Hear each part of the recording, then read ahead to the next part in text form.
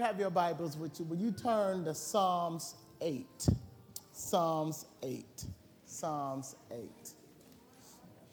I am going to read it from the King James. I love the way the King James read in this. I love the poetic sound that it has. Psalms 8. And we shall read verses 1 through 6. Not going to cover all that, but it will allow us to get where we are going. Amen. Psalms 8, verse 1 from the King James read, O Lord, our Lord, how excellent is thy name in all the earth, who has set thy glory above the heavens. Out of the mouth of babes and suckling, thou ordained strength because of thy enemies, that thou mightest still the enemy and the avenger. When I consider thy heavens, the works of thy fingers, the moon, the stars, which thou hast ordained. What is man that thou art mindful of him? And the son of man that thou visiteth him? For thou hast made him a little lower than the angels, and have covered him with glory and honor. Thou madest him that have dominion over the works of thy hands. Thou hast put all things under his feet. Glory be to God. Glory be to God. We are still working out of this series, Vertical Christianity. Today, I like to bring the thought to you up under that.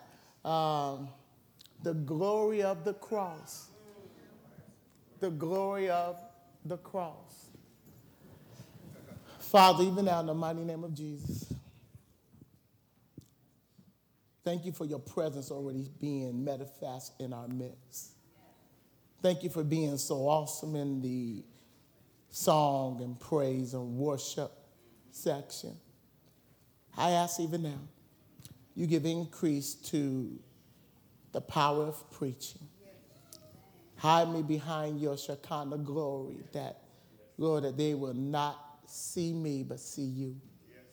Speak to the innermost essence of our hearts, that we may see the glory of Jesus. Lord, even now, have your way. In the mighty name of Jesus, we pray. Amen. I am under the impression that on a constant base, we as the children of God, those that have been called out of darkness into his marvelous light, those that have been washed in the blood of the Lamb, ought to be constantly in awe of God. That is true. Nobody else. God ought to be blowing your mind on a constant basis. You ought to be seeing a little bit more of him today than you saw yesterday. I love the song Falling in Love with Jesus. I know some people who got some differences with that song because they don't see how you can be in love with God. I don't see how you can't be in love with him. I don't see how you can actually see his glory, see how awesome he is, see how excellent he is, and not be in love with God. Our faith is more than that of intellect. I believe that our faith is a faith of wisdom. I believe that there's intelligence in what we believe. But don't tell me that you can't feel it sometimes. Don't tell me that you don't get moved emotionally sometimes. My Bible tells me that we ought to love him with all our heart, mind, and strength. That means that in our praise, in our understanding of him, in our relationship with him, it includes all of us. Not some of us, all of us. I feel sorry for the person who just had an intellectual understanding of my Lord Jesus Christ. Because if that's all you got, I'm afraid that when trouble comes your way, you may not be able to stand the test that is.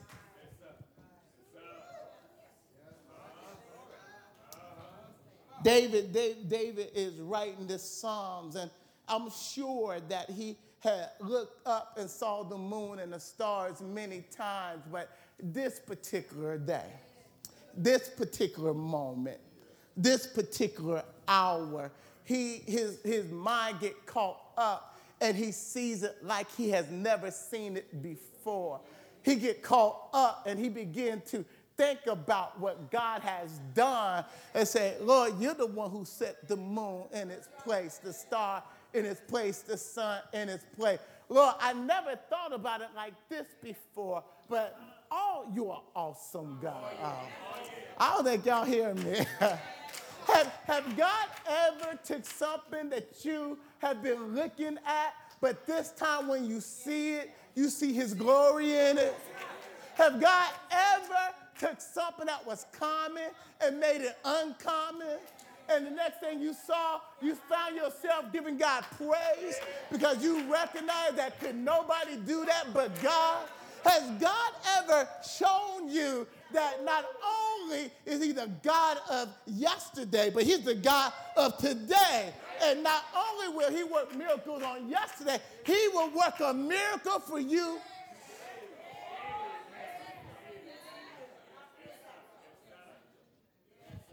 I don't understand how sometimes we can sit and listen to songs and hear sermons and sit like we sucking lemons. And God's been good to.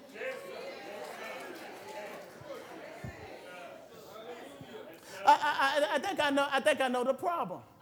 I think that we need an infusion of seeing more of his glory, because let me be honest with you, the horizontal get in the way of the vertical.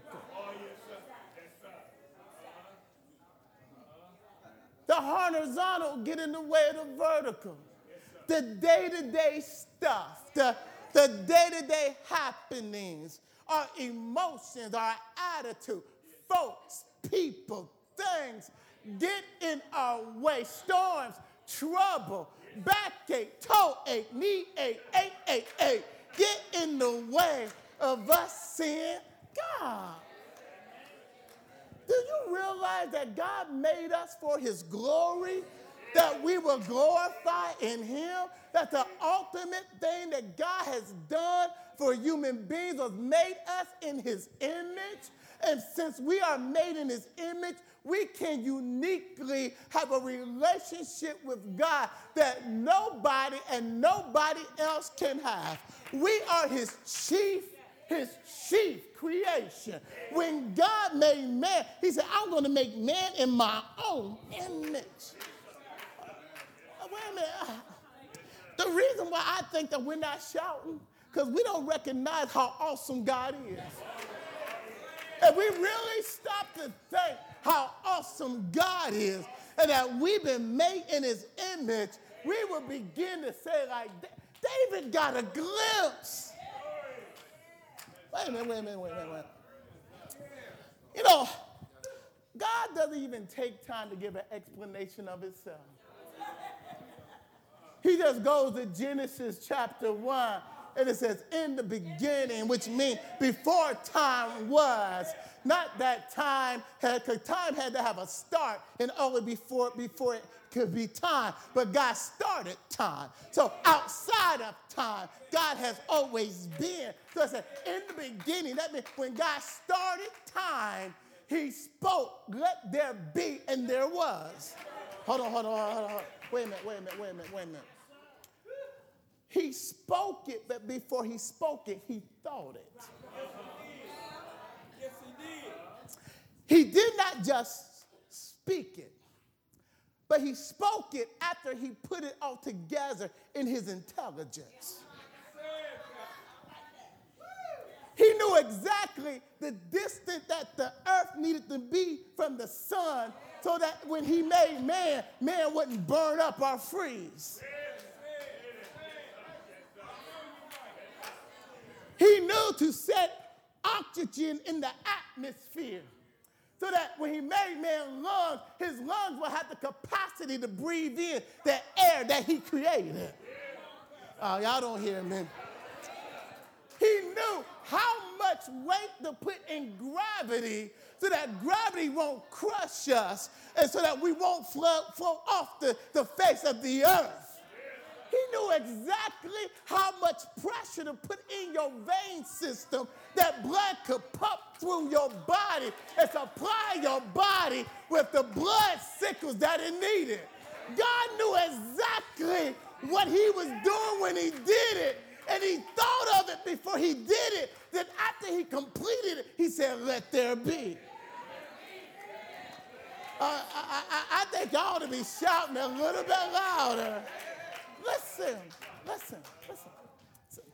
He started at the end, went back to the beginning, then broke out in Genesis chapter 1 and said, let there be. I'm not talking about you saying let it be. I'm talking about God saying let it be. Because when God opens up his mouth, something's going to take place. He created everything out of nothing. He just opened up his...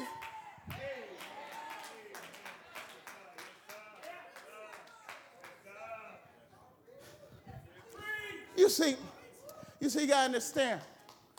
According to how big you see your God, that's how big your faith is. And unless you have a correct knowledge of the awesomeness, of the bigness, of the greatness of God, when trouble comes, you may take your eyes off the vertical, put it on the horizontal, and you're going to be all messed up. But I came to say today that regardless what life throws at you, the devil throws at you, your God, our God, is big enough to handle the situation. He's not sweating. He's not worrying. Everything is under control. Everything.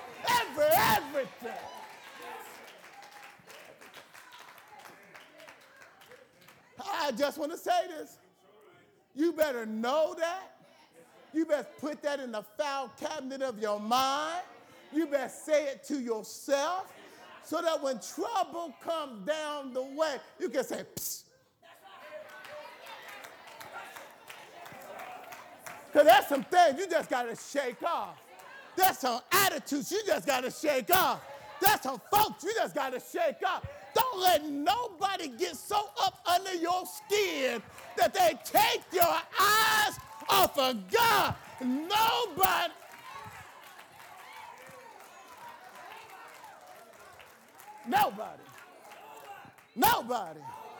No, nobody. Your God is too big for that. Your God is too... I'm just talking about vertical Christianity, that's all.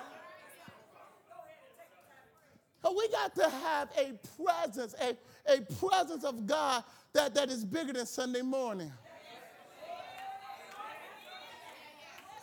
So when you walk out of here to go back to wherever you came from, that your God got to be big enough to handle whatever is waiting you. That when you go on your job tomorrow, your God got to be big enough that he's able to keep you in perfect peace, though you got demons all around you. Your God got to be big enough.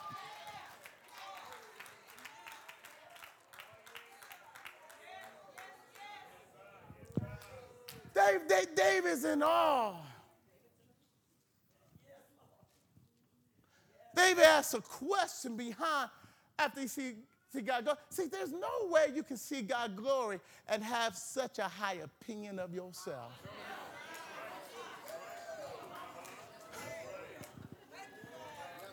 There's no way that you can really see God's glory and think you better than anybody.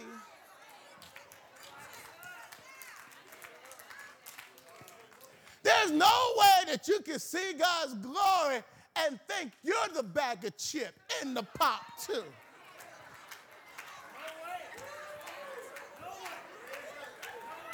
There's no way you could truly see the glory of God and begin to think that church don't begin until you come.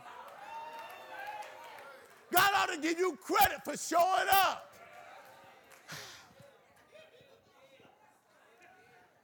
And some folks got the nerve to try to command God and tell him what they want him to do. Who told you God was your bellhop? Who told you God was created to serve you? We've been created to serve God. Oh, he does what he want to do, when he want to do it, and how he want to do it.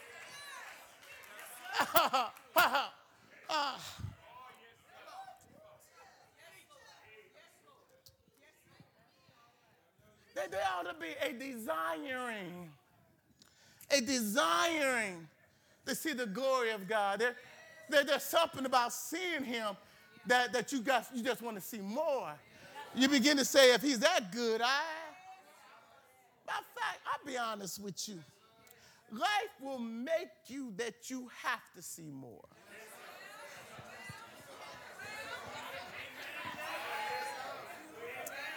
Trouble will make you desperate to see more. Matter of fact, I believe that one of the reasons God allows us to go through what we go through is to create a hunger and a thirst for him.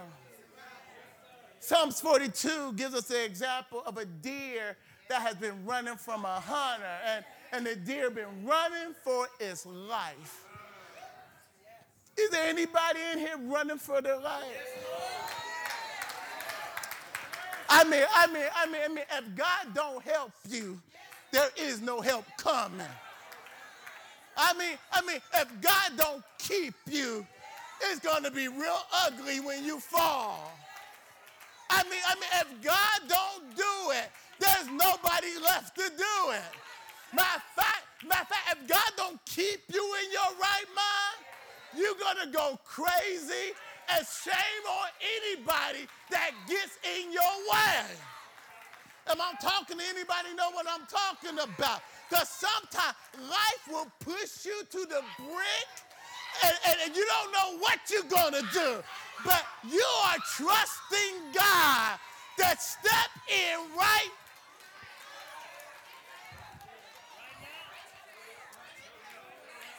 That the deer was running for its life. It heard the arrow. They saw the hunters. And it's been running, jumping. Dodging. Slipping. To the place that its tongue is now stuck to the roof of its mouth. And now it needs water. Have you ever been thirsty? Sure enough thirsty. The type of thirsty that pop won't satisfy, that beer can't quench, that alcohol can't cure. The type of thirst that you need some cold water. There ought to be a spiritual thirst in the body of Christ that if you don't get some praise on, if you don't get some worship, if you don't get, I don't understand folks who can come to church once a week. Hold on, once a year. Matter of fact, sometimes once a week. Sometimes once a week ain't enough. But once a year?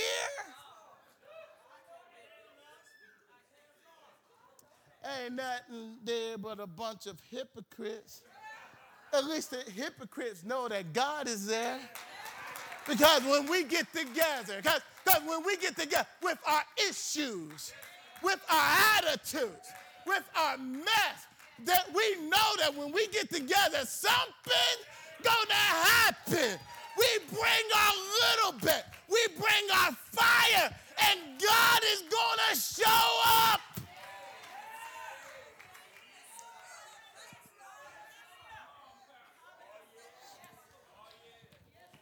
Psalm 27, after he says one desire, listen to God. And I believe that God is still speaking this today. He says, seek my face. What does that reveal to us? What does that reveal to us? What that reveals to us, that God has a greater desire for us to see him than we have to see him. Listen, God's personal desire for you, for me, is to see him. The ultimate purpose for man is to so enjoy God that he surpasses every and anything else. I think that Genesis chapter 3, verse 8 gives us a glimpse of it. And it's God, as usual, come down to have playtime with Adam and Eve. It's the picture of a mother and father who gather her children to spend time with them, love on them, talk to them, to fellowship with them. Instead of Adam and Eve running towards God this time, they run away from God. How can I say this? You see, parents to children is an example of God. And if you had a good parent, there was a time in your life that you thought your life lived and died with that parent.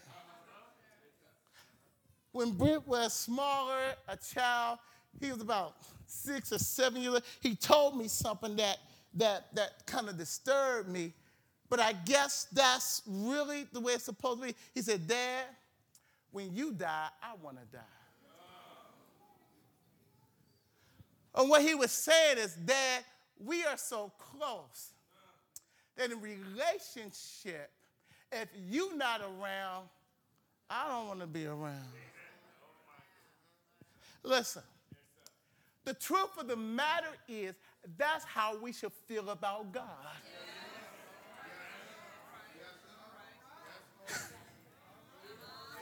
That our life is so wrapped up, tied up, tangled up in him, that unless we are acutely aware of his presence, life doesn't have any meaning.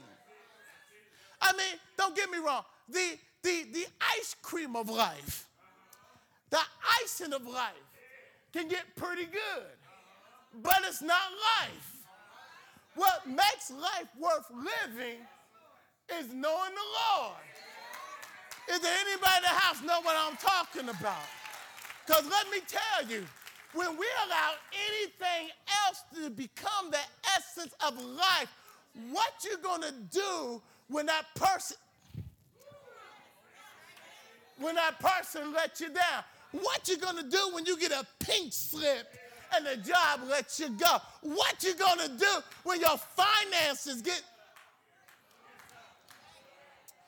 You best be holding on to something that can hold on to you. And if everything else fails, that he's able to hold you and bring you through. Job is the oldest book in the Bible. Did you know that? The Bible is not chronologically put together. But Job is the oldest recorded book of the Bible. it is believed that Moses wrote it. Moses wrote the first 5 books, but he also wrote Job. Somebody said, well, how did he know Job? Well, either God revealed it to him or because there was verbal communication back then. He heard the story. And there was experts at word for word communicating because that's how they passed down tradition. So Moses was led by the Holy Spirit to give us the book of Job. Wait a minute. But listen to Job. Naked I came into the world, and naked I should die. Blessed be the name of the Lord. Listen to Job. Listen to this faithful Job. He said, I know my Redeemer lives. And one day, I will see him. Wait a minute. Job is saying New Testament and Old Testament stuff before there was scripture. What are you trying to say? What I'm trying to prove to you is God is trying to reveal himself to man more than man is trying to see him.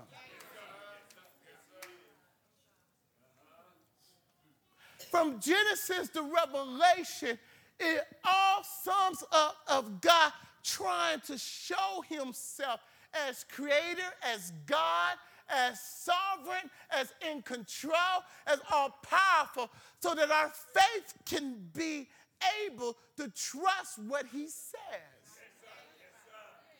Because only according to what you know about him, true doctrine, true, can your faith stand. When you don't know in whom you believe, how do you trust when the storm comes? When we don't have a proper, intelligent understanding of who he is, how you know you can count on him? Unless you see God from what he said, who he is, and experience. Then experience, because God is always going to back up what he says about himself. Our God cannot lie.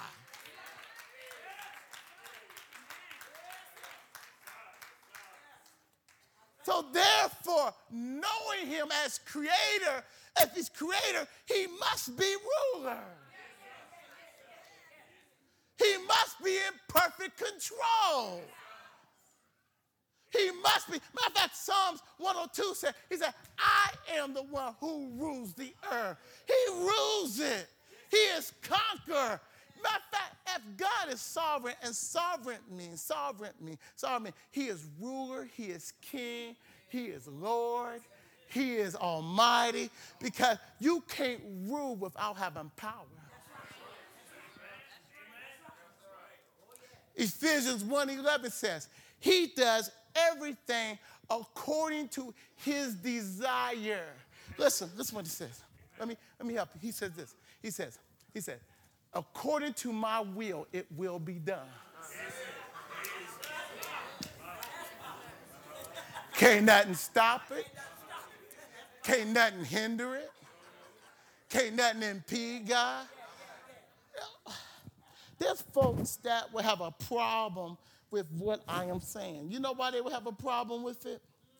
Because like Job, they were wondering, then why is there so much suffering? Why do we go through what we go through? Why is there evil? Why is there suffering? A question that is posed at every pastor, every preacher, every theologian. Very, very hard concept. Very, very dark. As a matter of fact, some of the philosophers come up with this according to C.S. Lewis, who was apologetics. And what he says is that he discovered that this is what folks say. God is either all-loving or all-powerful. He can't be both. Listen, now listen to their thinking. Listen to their thinking. Listen to their thinking. Listen to their thinking. Okay? They said, he's either an all-loving God that can't do nothing about the suffering on earth, or he's either an all-powerful God who don't care. I hate to say it, but if you go through enough tests, sometimes you question.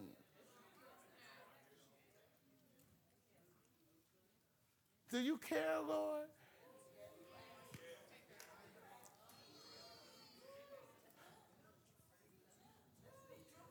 Do you see what I'm going through?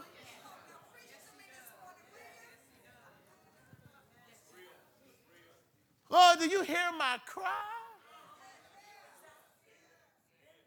Are you able, Lord? See, the horizontal can press so hard that the horizontal begins to take precedent over the vertical. Listen, after all that Job went through, and he lost literally everything, and now his body is wrecked with pain, and Satan has made a challenge at God to say, I will make him curse you to your face. I mean, trouble after trouble after trouble after trouble. And the devil, a key thing is to make Job doubt God. And God allowed it because God knew that above everything else, there has to be a love and a knowledge of him that reigns supreme. Did you know your faith can overcome every and anything? The most precious thing that we have in our arsenal is our faith. And let me tell you, your faith will be tested of whether you really believe what you say you believe. So therefore, everything in the horizontal is subject to be tested to see if you can hold on to your vertical. Let me say this. Is your vertical strong enough to withstand whatever comes your way from a horizontal standpoint? Because sometimes the horizontal will make you doubt the vertical. I know y'all didn't want me to go here, but we got to go there. The awesome thing about Job chapter 38, when God begins to speak, God does not give Job an answer for his suffering. You know what God does? God steps in there and says, okay, let's fight. He said, come on. He said, was you there? Was you there when I created the heaven and earth? Was you there when I told the ocean to stop right there and the angels started shouting when they saw what I did? Was you there when I placed the stars in the sky and the moon and said, light become? Was you there? You know what God is really saying? You got to trust who I am above what you're going through. Though you may be going through hell, I got more grace in the hem of my garment to walk you through all the hell you're going through. And at the end of the day, as long as you see me, I don't want to go there yet. What he said is, I'm God. I'm good. I'm creator. Listen to this. Isaiah 57 says this.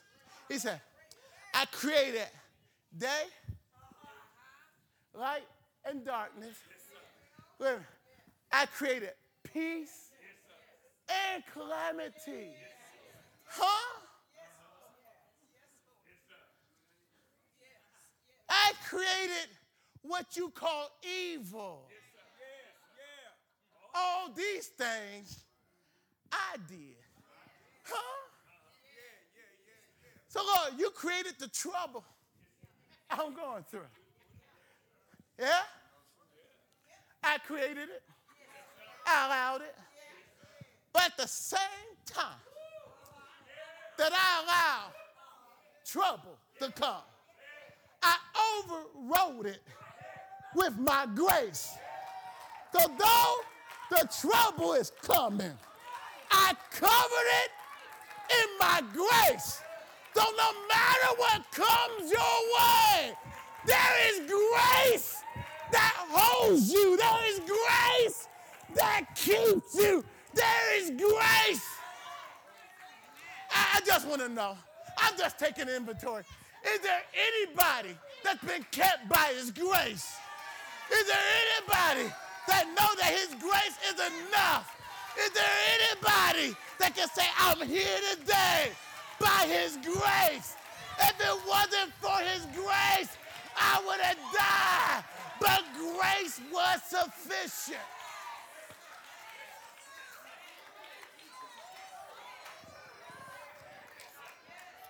Matter of fact, I believe there's some folks who made it here by the grace. Your circumstance, your condition told you to stay home and have a pity party. But something on the inside said, no. I need to praise him. I need to worship him. It's not for him, it's for me.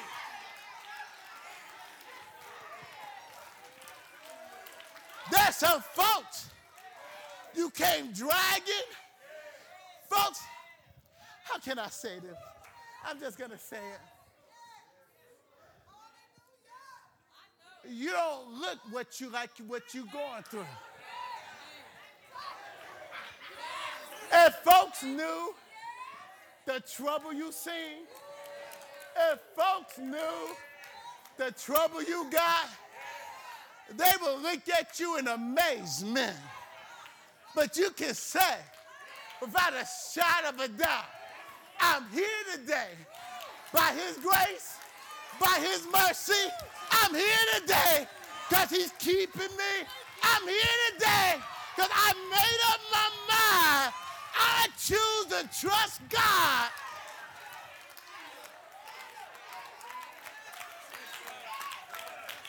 Listen, we're almost out of here. We're almost out of here.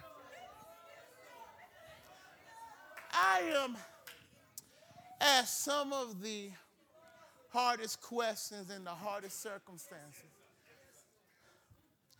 I can't explain why we can move from the deathbed of the husband to the deathbed of a wife. I can't explain that. I can't explain why the very sister that don't have heart problems died of a heart attack. I can't explain why life sometimes is unfair, unjust, and it just doesn't make good sense. Hold on, and this is the kicker. And the God who can stop it doesn't stop it. The God who can fix it allows it. It don't make sense when I compare that to Jeremiah 29:11, and God says, I know my thoughts concerning you. I know that I have purpose, good, and not evil. You know, I think that sometimes what we call good isn't the true measure of good. Because what God calls good is to bring out of us what he put in us. And the only way that he can bring out of us what he put in us is to bring it through the fire. And the fire can bring up stuff out of us that looks like Jesus that nothing else can bring out. We can't let the horizontal define how high we're going to go vertical. Don't let nobody or nothing steal your joy. Now, hold on. The horizontal gives me happiness. But joy, unspeakable joy. I mean joy. That joy that comes from something. Wait a minute. Folks are looking for you to crack up. And instead of cracking up, you keep on praising. You keep on thinking. Folks want you to cuss. Instead of cuss, you praise. Folks want you to go where they at. Instead of going there, you hug them and love them. Now, they know they don't deserve it. You know they don't deserve it. But God looked past your faults and saw your needs.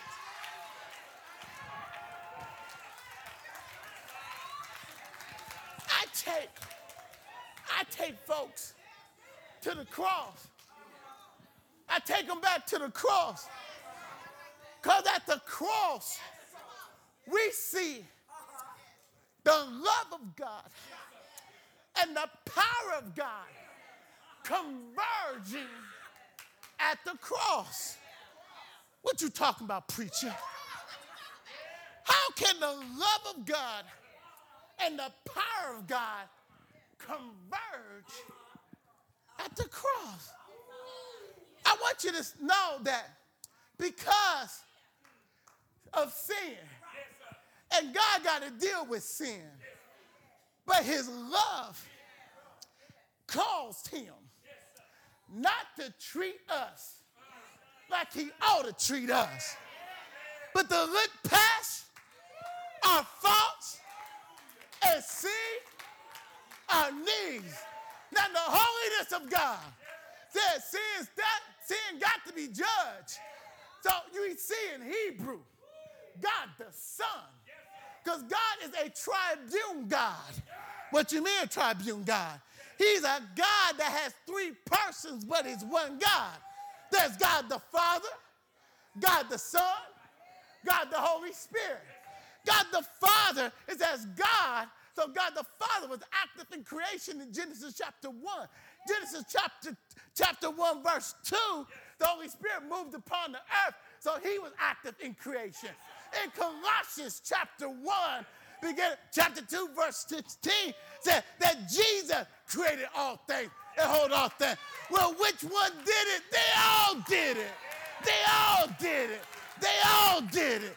They all did it. So it's three persons in one God acting upon creation. Here we have in Hebrew, Jesus says to the Father, okay, I'm going to do what they didn't think I was going to do. The devil think he won this thing. Make me a body. Let me become one of them.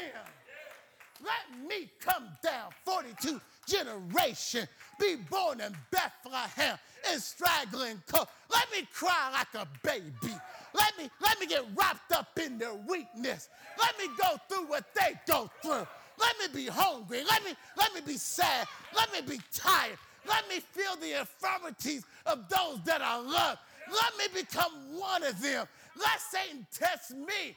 I bet you he won't get me. The devil tried his best, but Jesus didn't sin.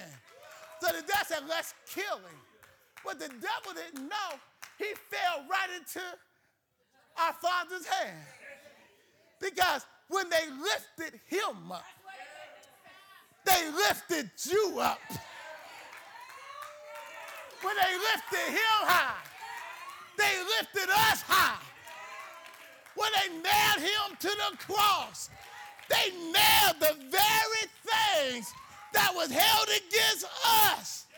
The 10 Commandments was wrapped up, tangled up in Jesus. He was so full of righteousness that when he started bleeding, his righteous blood bled on you and I. Oh, you've been touched by the blood of Jesus, and the righteousness of Jesus has made you whole. Wait a minute.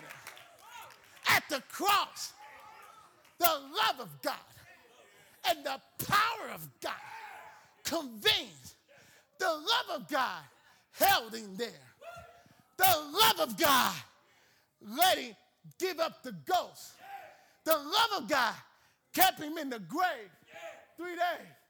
But the power of God, the power of God, the power of God walked in that tomb and said, God the Father, God the Son, God the Holy Ghost started creating again.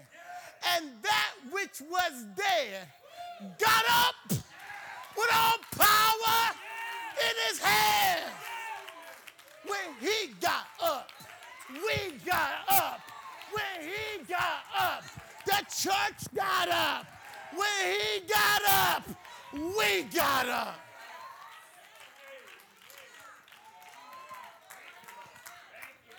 Watch this. Then we're going home.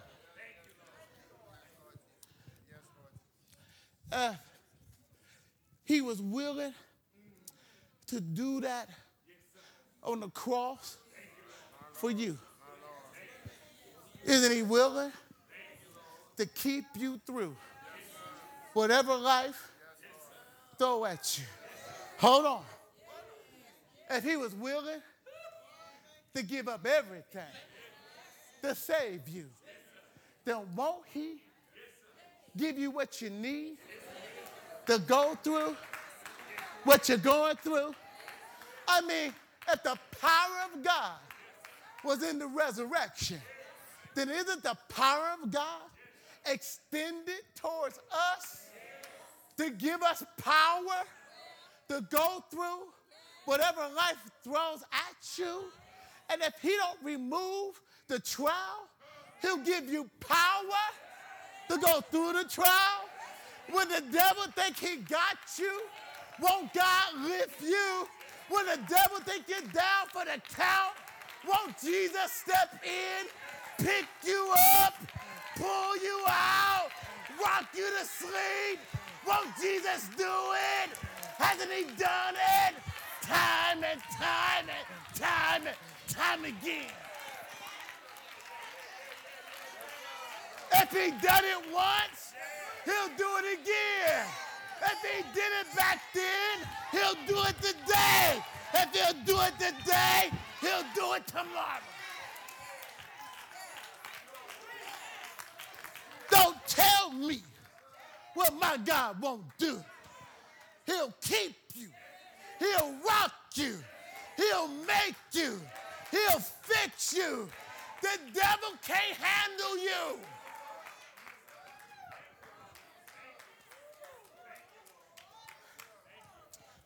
When you know you can, in the midst of stand flat-footed, say, yeah, I may be going through, but hallelujah anyhow. Hallelujah anyhow. If you can't say a word, just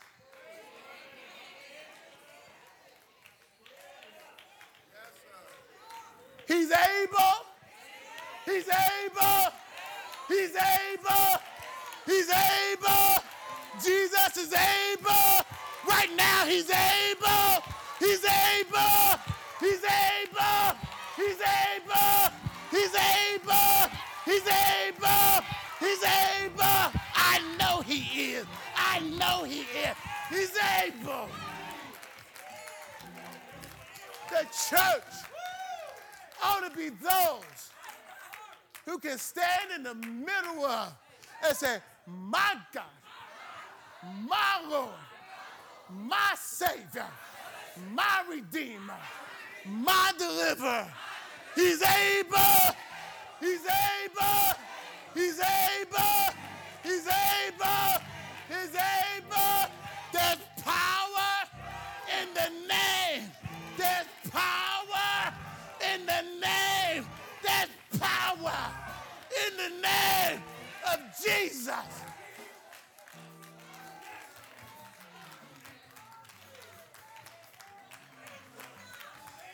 Vertical Christianity. You keep looking up. You keep looking up. Mess gonna happen. Folks gonna go crazy. Folks gonna get an attitude. You keep.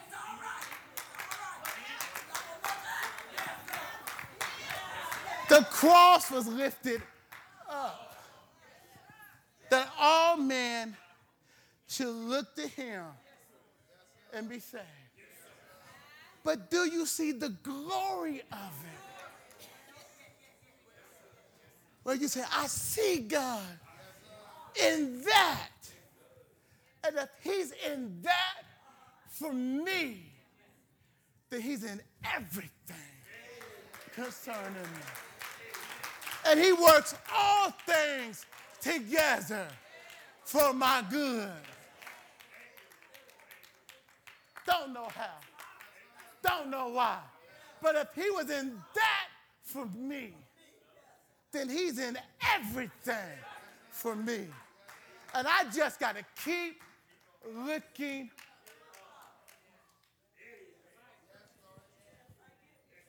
I don't know where you are today, but God knows where you're at.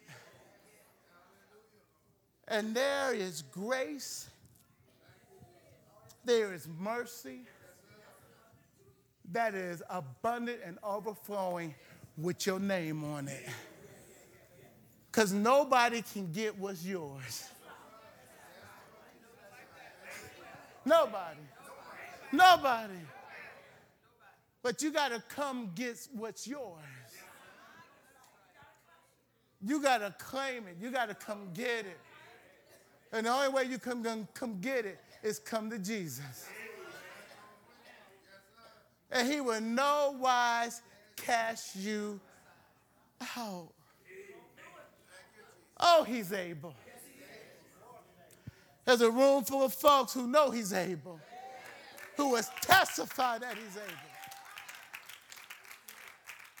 Today, you ought to try you. Today, you ought to see that the Lord is able. Today, I got preachers that will pray with you and talk with you and will show you the way into Jesus. If you're here today, don't let nothing or nobody hold you back. As we stand and as the choir comes, come on.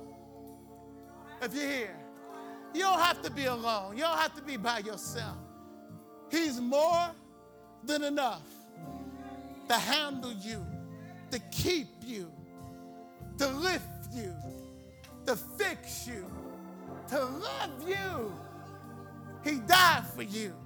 And if he died for you, won't he do everything else?